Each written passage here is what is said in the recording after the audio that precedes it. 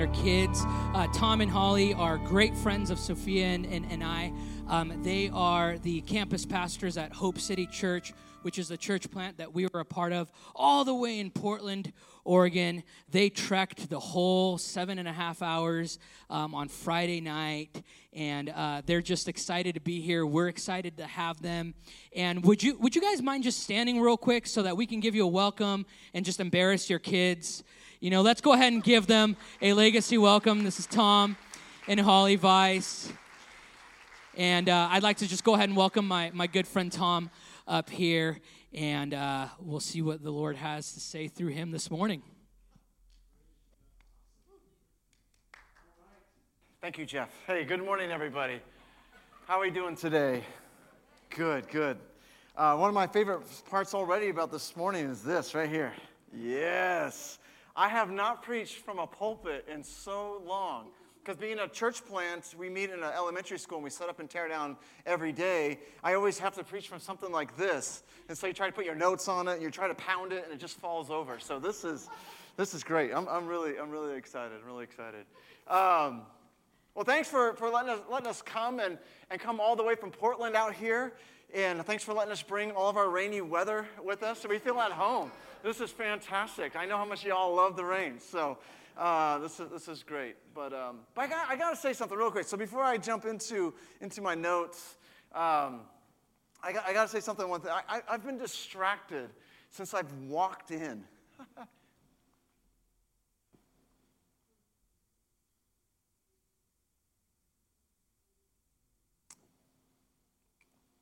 Yeah, I've been distracted since I've walked in this morning. And I don't mean to get emotional here, but as I walked in the building today, I felt like, man, I just had all this noise going on inside my head. And it's something that actually Tony said earlier as he walked up, is the belief, my belief is that God is always speaking to us. He's always speaking. His greatest desire of his heart is that we would always be listening to him and be in a dynamic relationship with him. Amen? Okay, make sure we're all on the same page. So I believe God is always speaking to us. It's like in our car. I have my daughter in the car with us, and we listen to the radio, and she cannot stand when it goes to commercials. So she's always going through the stations to find the next song, the next music. Like, forget the commercials. I don't want to hear what people are saying. I just want to listen to the music. And I feel like in our lives, God is always speaking to us. The challenge is are we tuning in to what God is saying? Are we adjusting our dials to say, God, I'm just listening to your voice and hearing what you have got to say? And so there's something about when I walked in this morning, I cannot shake it, y'all. I just felt like God has been speaking to me all morning long. And I could hear his voice as the band got a little quiet at one point. I could hear, while I'm standing there, I could hear your voices singing. This like choir of angels? I don't know. I mean, some of y'all don't look like angels, but you know, it was just these voices. And I could hear God, and I could feel God's pleasure with this community. I could hear his voice saying, this is my church. I love Legacy. And in fact, I heard this, and as these words came in, I'm like, it comes right out of 1 Corinthians. And here's Paul writing a letter to a young church. And it says this, no eye has seen, no ear has heard, no mind has imagined what God has prepared for those who love him. And from the moment I walked into this building, all I could sense and feel, all I could hear is how much y'all love God. And so maybe the thing I would say to you today, come on, Legacy, be ready. Because no eye has seen, no ear has heard, no mind has imagined what God has prepared for Legacy. What God has prepared for those who love him. Is that a good word? See, I remember when I was a kid, when I was 15 years old, I grew up in the church, In fact, my church I grew up in was called Brentwood Church of the Nazarene. Don't hold that against me. And so that's the church I grew up in. And it was this little tiny church in the hood in southeast Portland, Brentwood, Darlington neighborhood. It was a rough neighborhood. Now, 15 years old, growing up in the church, I wanted nothing to do with God. That was my parents' religion. I wanted nothing to do with it. But there was in our church a lot of gray hairs. And those people, they were listening for God's voice. And they were praying for me. I would show up on a Tuesday night because my mom had to come to the church and do some stuff, and they'd all be gathered in this room. And they were praying for all the youth in our church. There were 6 of us, but they were praying for us. It was a small church. And I'm telling you, at 15 years old, God spoke to my heart in a way that I could hear him. And he brought me to him. And I've been on a path of ministry and living for him ever since. My first time I preached was from a stage like this, with a pulpit maybe a little bit half the size of this, as a 15-year-old kid at Brentwood Church of the Nazarene. And it's because somebody was listening for God's voice. And they were believing for me. They were believing that no mind has imagined what God has for those who love him. Can you hang with me on that this morning? Let me pray. Put your hands on your hearts, y'all. Let's pray for this. Let's pray for this. God, I pray for legacy. I pray for this family. I pray for this community. God, we pray that your voice will continue to speak to this church, that the people in this room would continue to dial in their lives, that they would continue to open their ears and hear all that you would have for them. I pray that this would ring true in this community, that no eye has seen, no ear has heard, no mind has imagined what God has prepared for this community. May they not limit you with what they can conceive, but may they not make you too small, but may they know how big you are. And Father, may this community just hold on to you as you take them to wherever you're taking them next. As this church begins to have an impact in this Treasure Valley. In your great name we pray. Amen. All right, are we done? Can we just wrap this up? No. I get to preach a little bit to you. So again, my name's Tom. It's been an exciting journey to be here with you, to get to know Tony and Sophia. I think we've known you guys for like 4 years now, since Nehemiah was just in a little car carrier. And so it's been an incredible privilege just to be able to be invited today to come here. And it's amazing how even being 6 hours, 7.5 hours away, it's amazing how connected we can stay and how connected we can be today. When I was growing up as a kid, I remember I would try to call to my grandparents' house, and they lived like in the next county over from where we lived at in Portland. But it was, literally just 15 minutes of a drive, like 15 minutes, and we were at their house. But to call them when I was a kid, and that was back on the rotary kind of phones, it was a long-distance phone call. Just nowadays, it's amazing to me that I can call Tony here in Nampa, here in Meridian area. I can call him and using a Portland area code, and get a hold of it, and we're connected, and it doesn't cost me any more than my usual payment. I can call friends, and I can look at their phone number, and nowadays, I don't know about you all, but I don't pay attention to phone numbers. I just look at names. If I don't know, if your name doesn't pop up on my phone, then I don't answer it, because I'm like, who is this?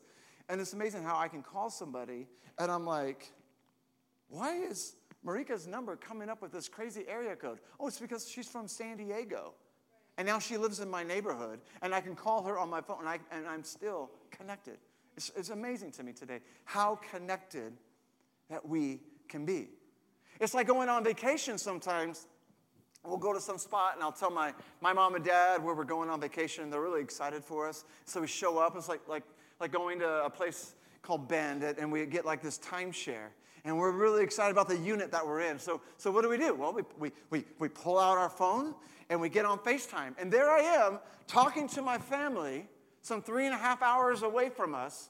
and walking around the unit. Yeah, look at this, look at this, look at this. And my kids are jumping into the screen because that's kind of funny. As we walk by, they flush the toilet because that's kind of funny because it's loud and they can hear it. It's amazing to me how connected we can be. And I got to make a confession. I'm one of those type of people who, after a long day of work, I love coming home, sitting on the couch, and turning on the news. Yes, it's me. I'm one of those people. I love watching. In this news cycle that we've been in for the last 4 years, it's been every time I turn on the news, breaking news. It's like everything is a breaking news story. And I don't mind because I'm like, what? And I just enjoy watching the news, and I'm connected to everything happening. I don't have to wait a day and read it in our newspaper, but I'm connected right there in real time. I'm watching the reporter as the wind's blowing him and the rain's hitting him as he's somewhere going, and right now. And I'm like, I'm there. I'm not there because I'm on my couch and I'm all dry and warm, but I can be. It's amazing. I'm connected in real time all around the world. Not just stuff that's just 15 minutes away, but everywhere right here.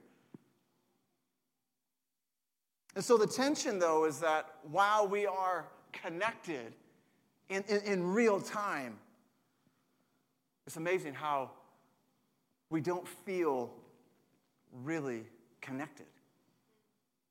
So while I can be connected to everything in real time, it's amazing how I don't, at times, can feel not really connected.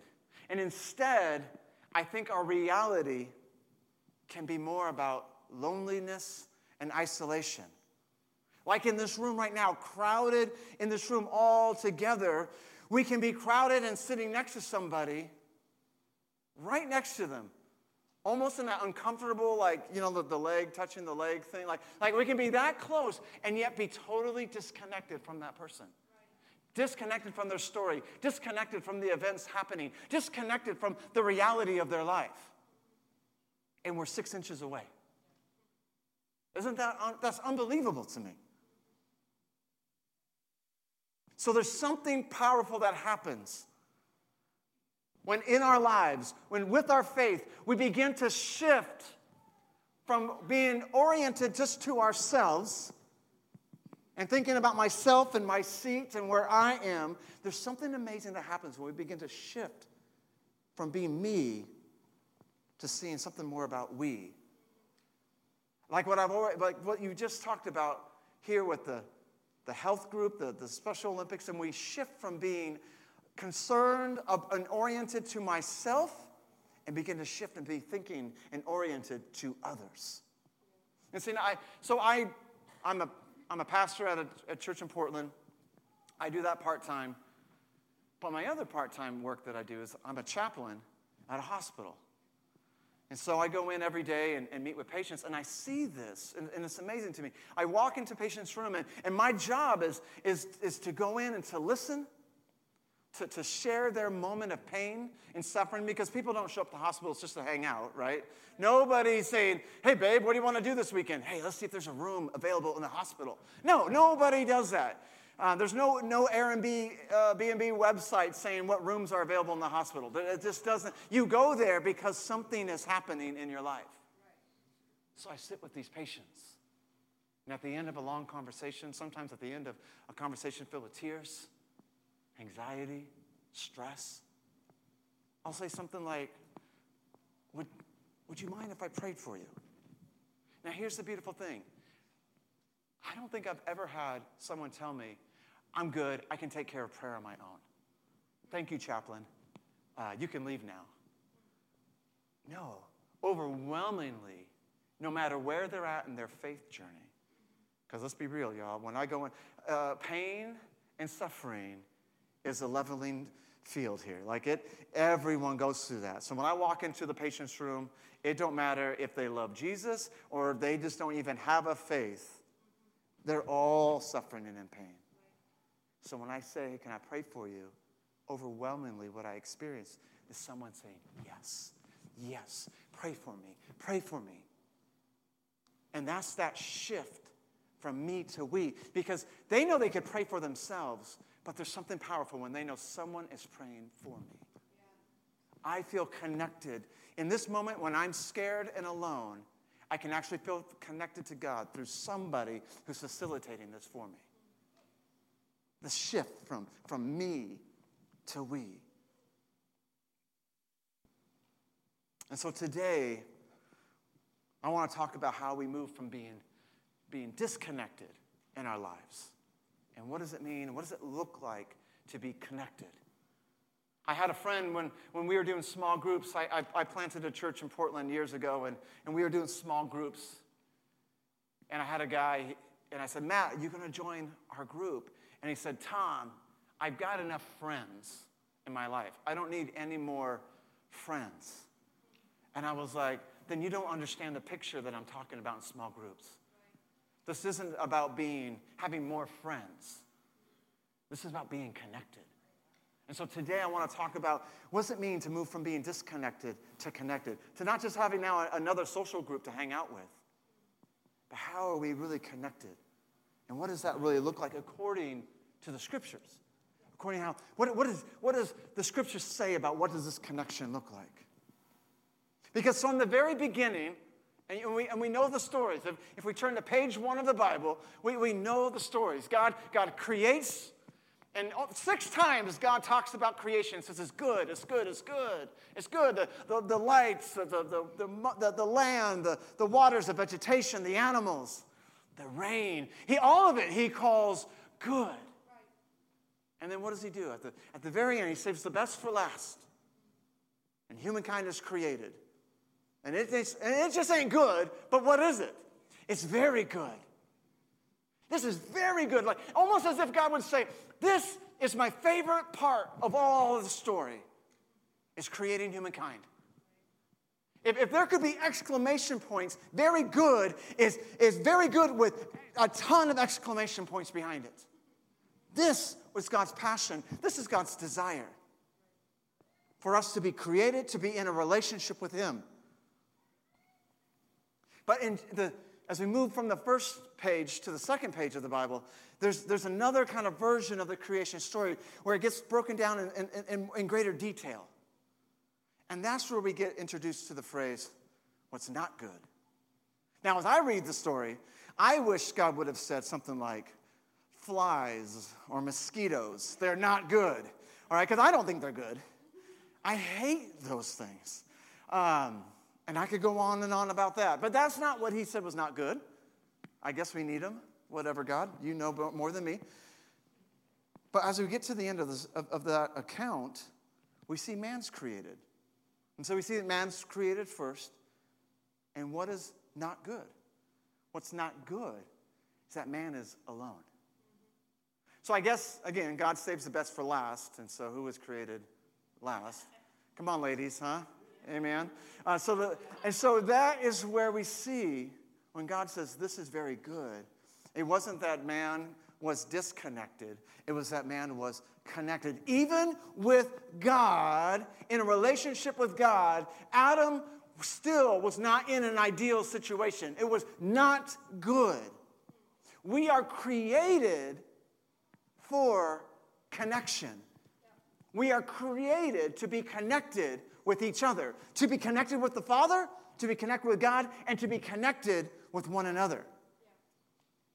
So the question I have for you today, and I'm going to ask it all throughout, is how connected are you?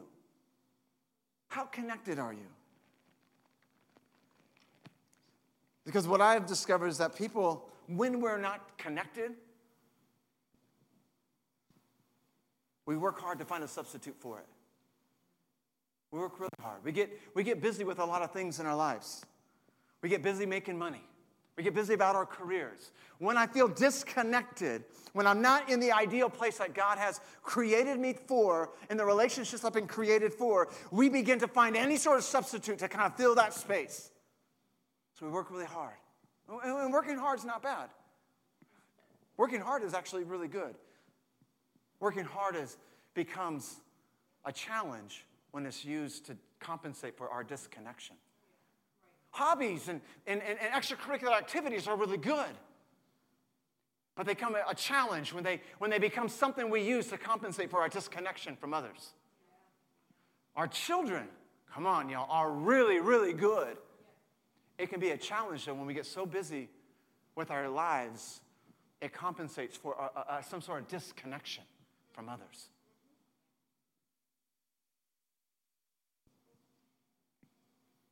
There's nothing that compares to when we are really connected to God and to each other. When someone begins to move in their lives from being oriented to self to being oriented towards others. And when we move from me to we. The series title is Better Together, and that is true. So it reminds me of a story from the Gospels, from Mark chapter 5. And here's the story of a woman who was looking to be connected. And the context is that Jesus says he's with his followers, the disciples. In fact, he's in a crowd of people, much like this, a whole crowd of people. And Jesus is standing there, and someone comes running up to Jesus, a leader. He says, "Hey, Jesus, my daughter is dying. Would you come and see her?" And of course, Jesus says, "Yes, let's go and see her." And so the whole crowd begins to shift with Jesus as they move to go see this leader's daughter. And then here's what the story says in Mark chapter 5. And Jesus went with him, and all the people followed, crowding around him. And then verse 25, a woman in the crowd had suffered for 12 years with constant bleeding. She had suffered a great deal from many doctors, and over the years, she had spent everything she had to pay for them. But she'd gotten no better. In fact, she had gotten worse. We got a woman in a crowd. Like many of us here today, we're just one person in a crowd of people. She'd been suffering. She had spent all of her resources trying to make things better. She got all the right therapists, all the right doctors. She'd gone seeing the experts, trying everything she could to fix whatever this chronic bleeding was happening in her life. But things had just gotten worse. It's like when I'm in a discussion with my wife. I try hard to have her see my side of the story. I reason with her, trying to understand, this is why I'm right. And I keep going, and what happens? Things don't get better, y'all. They just get worse. She finally looks at me and goes, "Are you finished yet?" And that's when I have to work, and dig myself out of. And I think this woman had tried everything she could. And it wasn't getting any better. It was just getting worse. And she was alone. Because what we understand from here in this time is that when someone suffered from an ailment like this, unexplained, when it couldn't be fixed, then people were uncertain about what was wrong with her. They were afraid that something on her would get onto me. So she was alone. No one to advocate for her. No one to drive her to the doctor's office. No one to help her pay for things. No one to help provide for her. She was disconnected, separated.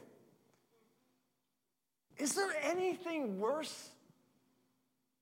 Is there anything worse than being alone in chronic pain?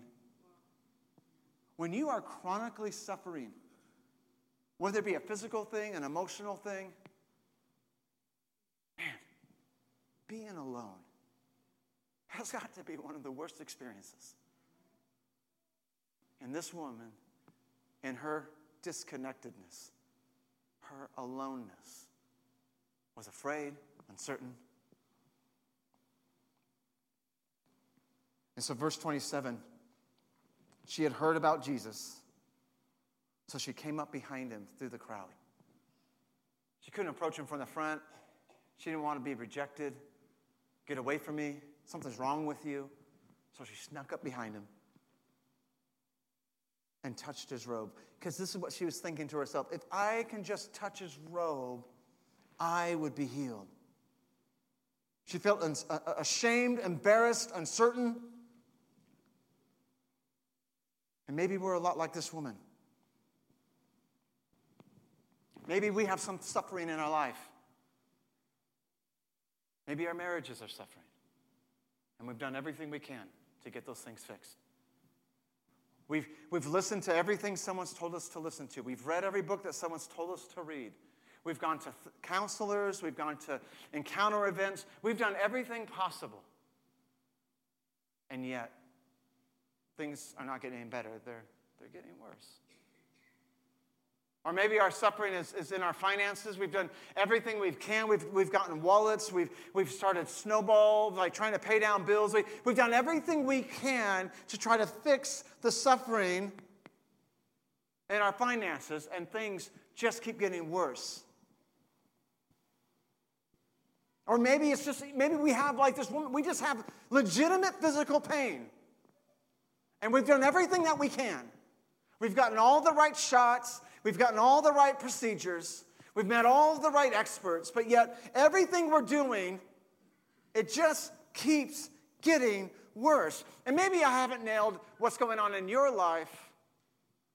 But as you listen to me, in your own mind, you know what you're walking through. And you say to yourself, Tom, I've done everything. And things just seem to be getting worse. So maybe we're like this woman. We're a person in the crowd.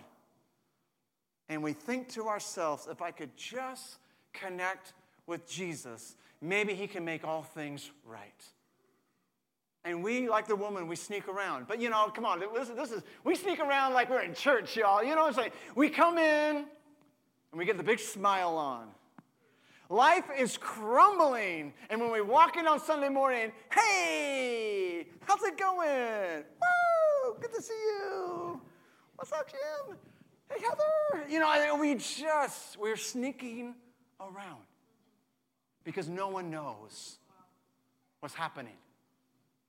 Because something in our society tells us, if people knew what was going on, if people knew what was wrong, I'd be rejected. If people really knew how my finances were, or maybe people really knew how my marriage was, even in my physical stuff, I don't want someone to feel sorry for me. And we just can be disconnected in those moments. But what we can discover, like this woman, is that there is so much more. That this place that we're in is not what we were created for. What were we created for? We were created for connections. We're not made to be lost in a crowd, suffering, and things getting worse. We're not made for crowds. We are made for connections. Romans 12 says it this way. Romans 12, verse 5. Paul's writing, so he says, so it is with Christ's body. We are many parts of one body, and we all belong or are connected to each other. God wants you to walk in how you were created. This is the picture, connected to him and connected to each other. And the word belong can be a tricky word because it means a whole lot more than just showing up on Sunday mornings. Is that okay for me to say that? To belong to the body means way more than just showing up on Sunday mornings. It means to be a vital part, to be connected to something larger. So by the end of today, my hope is that no matter where you are in this faith journey of yours, my hope is that you'll take a step in moving towards being more connected to each other. That you step closer and step into an ability and a way of being connected to one another. That we would no longer be in a crowd sneaking up to Jesus and showing up on Sunday mornings, but we'd begin to move from me to we. So the Bible gives us a few pictures of what it means to be connected. Can I go through those really quick with you? Can you hang with me for a few more minutes? So number one, the first thing the Bible gives us of what it means to be connected is, he says it's like being in a building. It's like a building. Ephesians chapter 2 says it this way. Yeah, I like this pulpit, guys. This is just, because I can just turn the pages and it's just right here in front of me. Man. Thank you, legacy. So verse 20, it says this, together we are his house, built on the foundation of the apostles and the prophets. And the cornerstone is Christ Jesus himself. We are built together. The foundation of it is the teachings, the doctrines, the theology of the truths of what we believe. The very cornerstone is Jesus Christ himself. This is what brings us together. And it goes to say, and we are carefully, I love that, carefully joined together in him, becoming a holy temple for the Lord.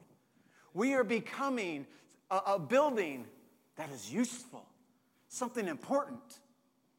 You see, a temple is significant because a temple is more than just the four walls, a steeple, and stained glass. A temple actually was a place. See, there's God's space, there's human space, and where those two overlap in the scriptures was the temple. That's where God and mankind met together. It's like the thin place in the world. They would show up, and this is where God would show up, in the temple. And Paul's taking this picture and saying, this is you. It's not four walls in a building somewhere. We all are being built together as a temple. We all are being built together as that place where God shows up and the reality of him is exposed to this world. We together are being joined so the reality of God can be seen and experienced. This is what it means to be connected, according to Paul. It's like being together as a building. We've done a remodel in my house before. And hang with me, I'm not a carpenter. I don't do tools. I'll just say it that way. I don't have a tool belt. I have a bag and like a brown paper sack. And it's got like a handful of tools in it. And that's about it, all right? Like, I struggle. I call my pops if I need any help. But we did a remodel. My cousin came and helped me do it. I can do the demo stuff, but he began to take this useless space in our basement. I mean, it was useful because we could throw all of our junk down there. But it was useless in that no one could use it. Big open basement. Tore down a few things, and then he started putting up these walls. And started framing them all in. And all of a sudden, as I'm walking around, I'm like, ooh, I can picture a room here. I can picture a room here.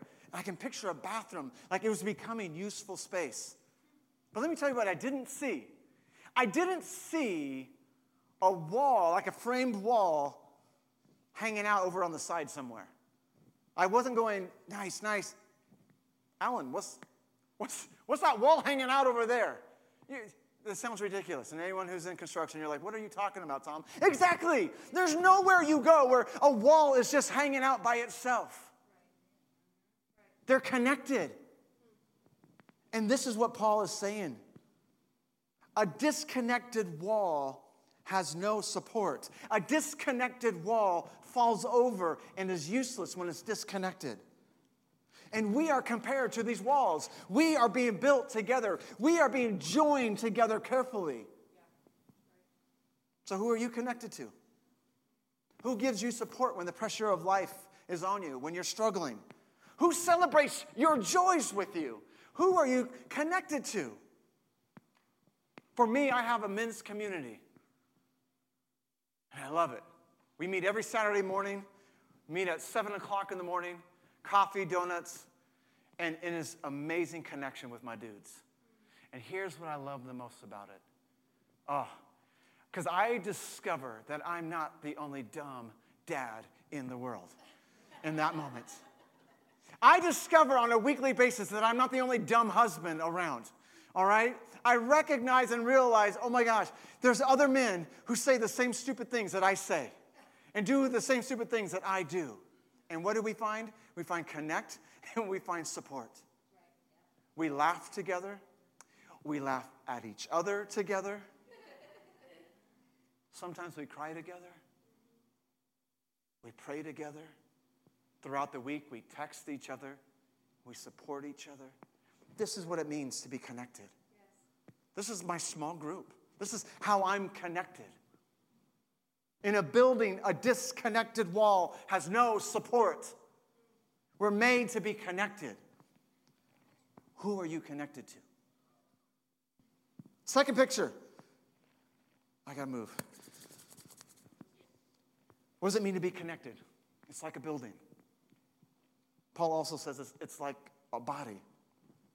It's like a body. Going back to Romans 12, he says this. I'm rereading that verse we just read a minute ago. He says it this way in verse 4. Just as our bodies have many parts, and each part has a special function, so it is with Christ's body. We are many parts of one body. And again, here it goes again. We all belong to each other. Another expression of our connectedness and dependence upon each other is a body. Some actually will, and I've heard people tell me this, Pastor Tom, if I've got Jesus, then that's all I need. And I would say, not according to this. I know, please don't throw tomatoes at me now. Hold on, let me finish. Not according to this. And it's not me arguing this is Paul. So you take it up with Paul. According to this, he compares us to a body. And you can't have a disconnected body part. That is just gross. All right? It doesn't work.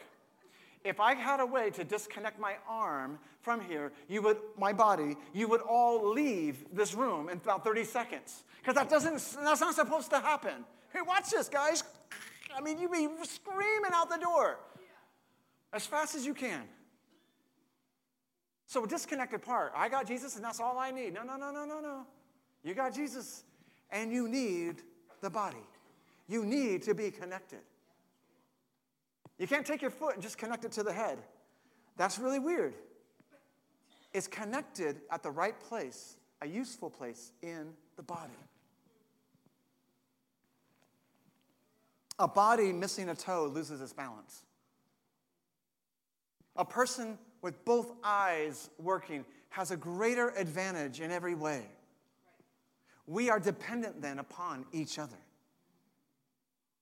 In a body, a disconnected part will shrivel up.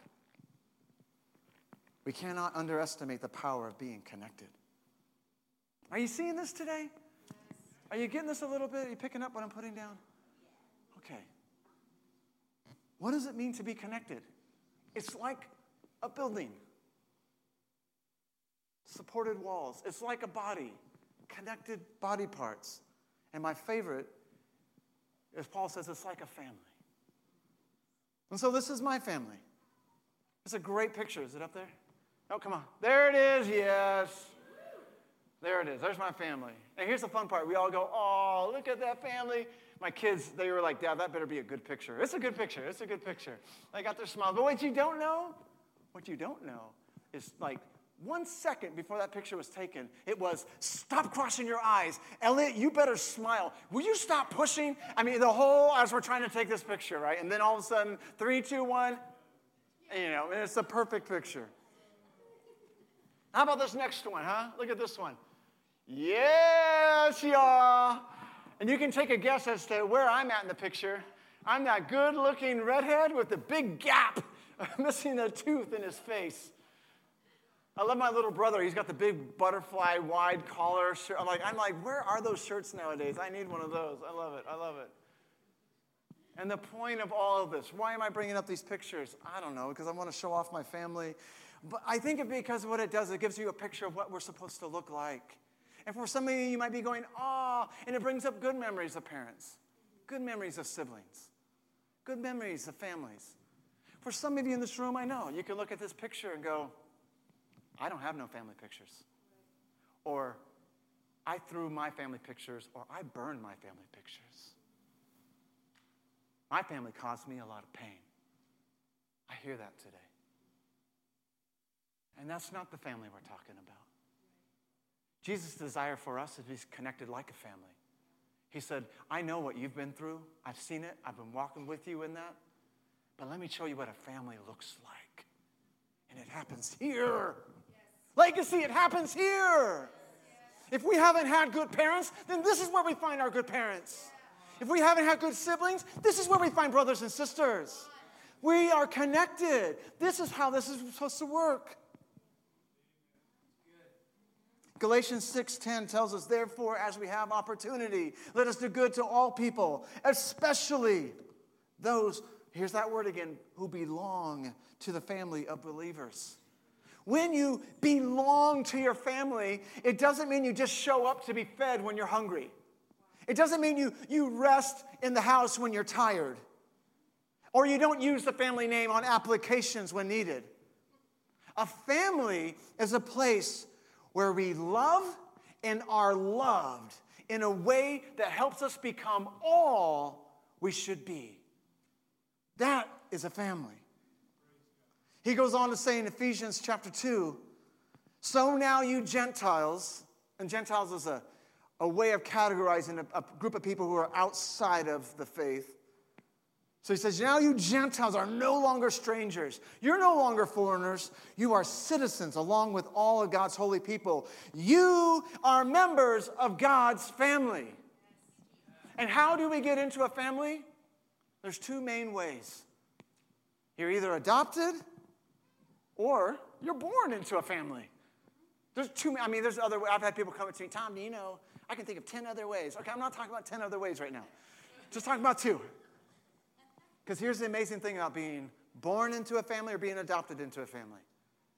That the Bible says that we are both. John 3 makes it really clear that we are born again. And John 1 makes it really clear as we believe that we become a child of God, that we are born into the family. Romans 8 makes it really, really clear that we are adopted. And here's the beautiful thing. Once you're born into the family, once you're adopted into the family, there is no getting out of the family. My kid brother, just in the last couple of years, adopted a little one. His name's Titus. And he is awesome. He's just this little guy. I'm telling you, whenever we have all the family together, he comes walking through and all the kids just consume him. Like if they could eat him, they would. And I know that sounds gross, but he's just squishy that way. You just want to do that. But let me tell you, if you ask my kids to describe their cousins, they don't go through, well, there's Nehemiah, and there's Jude, and there's Enoch. Oh, and then there's this kid we adopted named Titus. No. When they talk about their cousins, what do they say? Oh, there's Nehemiah, there's Jude, there's Enoch. Oh, and then there's Titus. He's a part of the family. He's been adopted in. And there is no separate, he has no lesser status in our family. In fact, he's got the highest status because he's like the baby of the family now. Poor kid, he gets squished and poked all the time. And this is the goal for our lives. This is what Paul is saying. This is what we're supposed to be. When we move from a faith that's oriented to me to we, this means we get stuck with each other in our family. There is no getting out.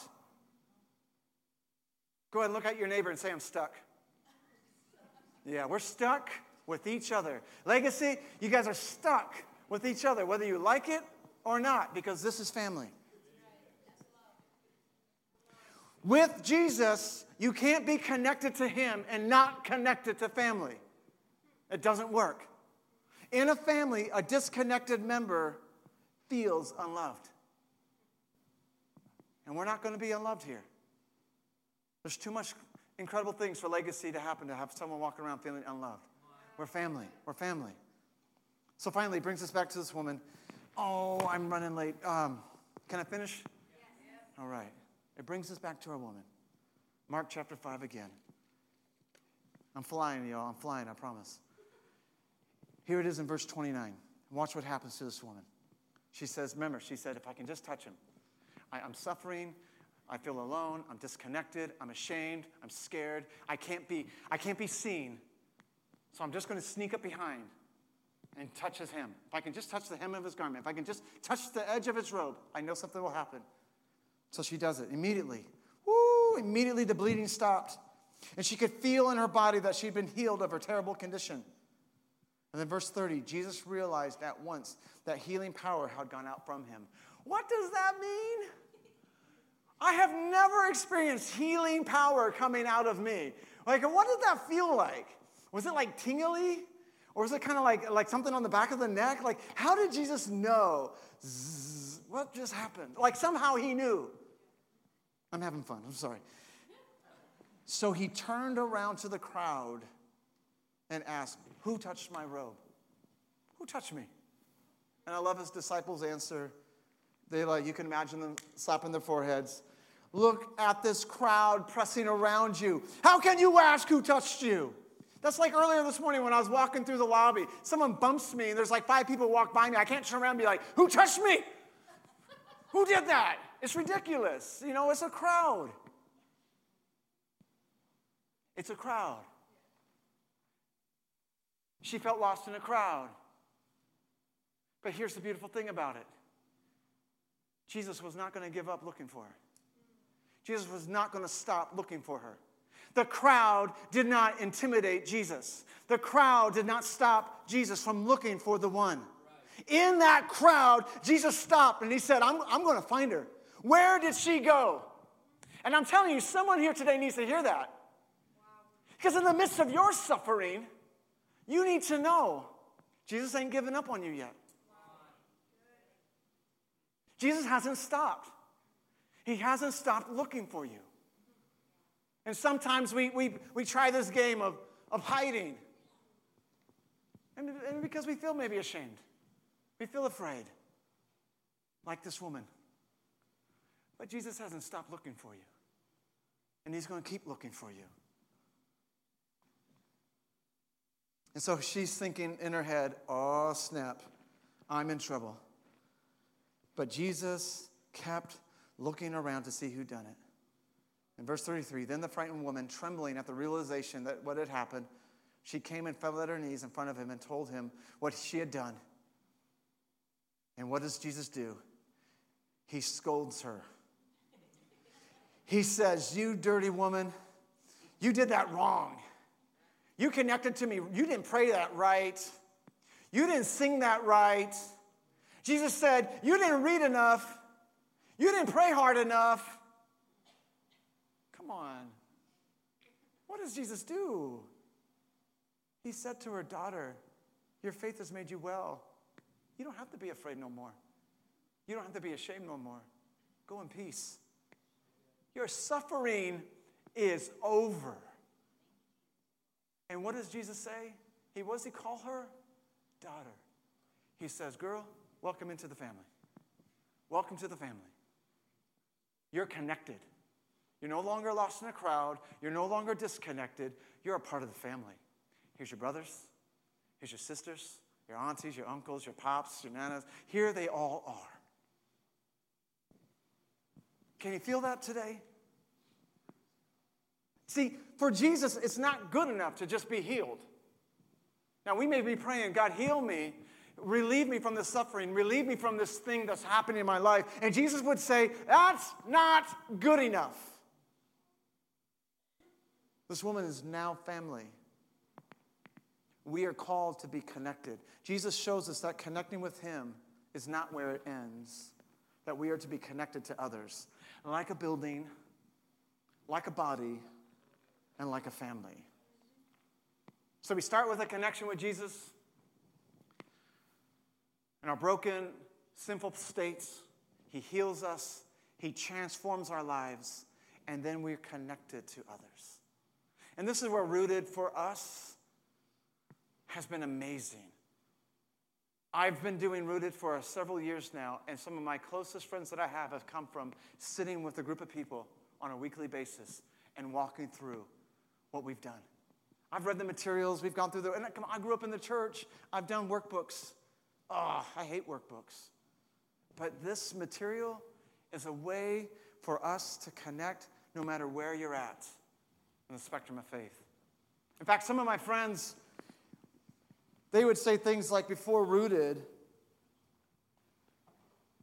one of my friends says, I was struggling to connect with others and show vulnerability. My relationship with Jesus was strained. And then she says, after Rooted, I'm feeling more grounded, peaceful, and calm. She says, I'm beginning to enjoy my relationships. I feel more connected to Jesus and open to his plan for my life. Another friend of mine says, I was tired and distracted, not looking for God to show up in my life.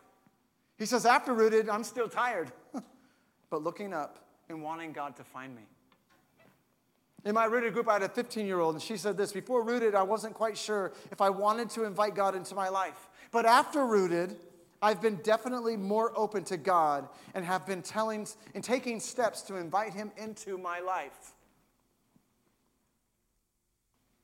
Before Rooted, I was wanting to connect with people at my church, at Hope City, and get to know my new church family. After Rooted, it says, I have found new friends and feel more a part of the family. I'm sorry, and I promise you, I did not ask these guys to write these down before I spoke. Like, hey, I'm going to be speaking at this church. Will you write down these key words? A couple weeks ago, we did this, before and after Rooted. This is what they said. One says, I was new to Hope City, needing to plug in. And after Rooted, I've made new connections and friends. I'm looking forward to continuing to lead a small group. Last one. And this is from a 17-year-old that was in our group. It says, before Rooted, I wasn't involved in my spiritual growth and didn't have a community like this to share our love for God. After Rooted, I'm active in daily prayers and have witnessed how God is moving in each and every one of our group. There's something powerful about when we get connected. Something powerful when we move from me to we. When we get into being supported by one another. When we find ourselves being an essential piece of a body. When we become a part of a family. Would you pray with me? Jesus, we thank you so much today for the way that you connect us. It's not about how good we are. It's not about how hard we've worked. It's not about what I have to offer. But you come looking for us in a crowd, in our suffering and our pain, with all of us to be a part of your family. Would you continue to transform our hearts? Would you continue to change us? Would you continue to move us from being disconnected to being connected? In your great name we pray. Amen.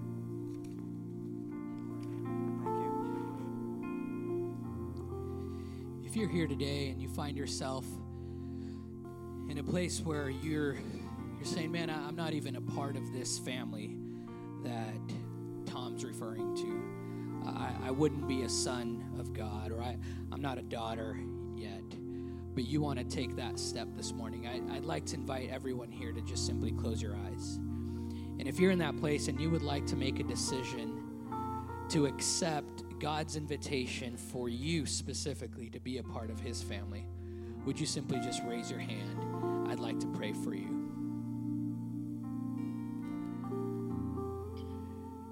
God, I pray for anyone here that has not yet made that decision to accept your invitation to be a part of your family.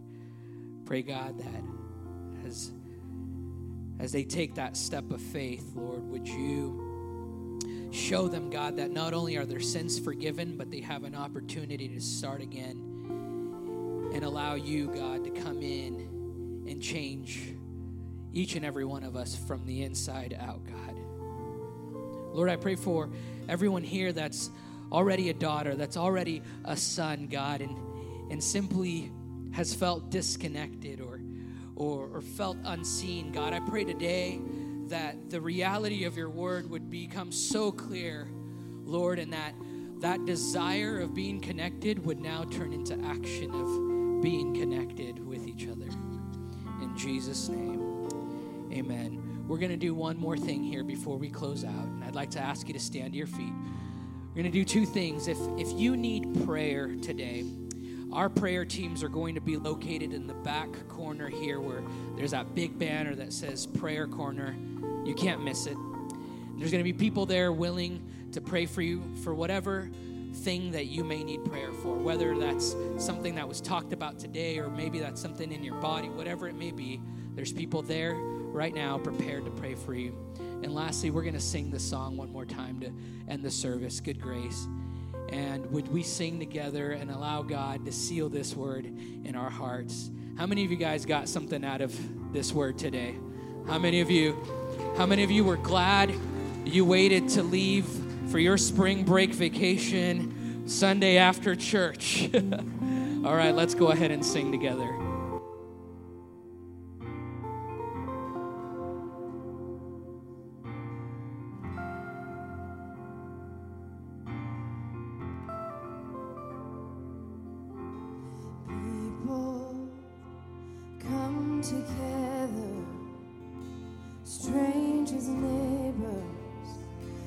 blood is one. Children of generations, of every nation, of kingdom come. So don't let your heart be troubled. Hold your head up high, don't fear no evil. Fix your eyes on this one truth. God is madly in love with you. So take courage, hold on, be strong. Remember where our help comes from.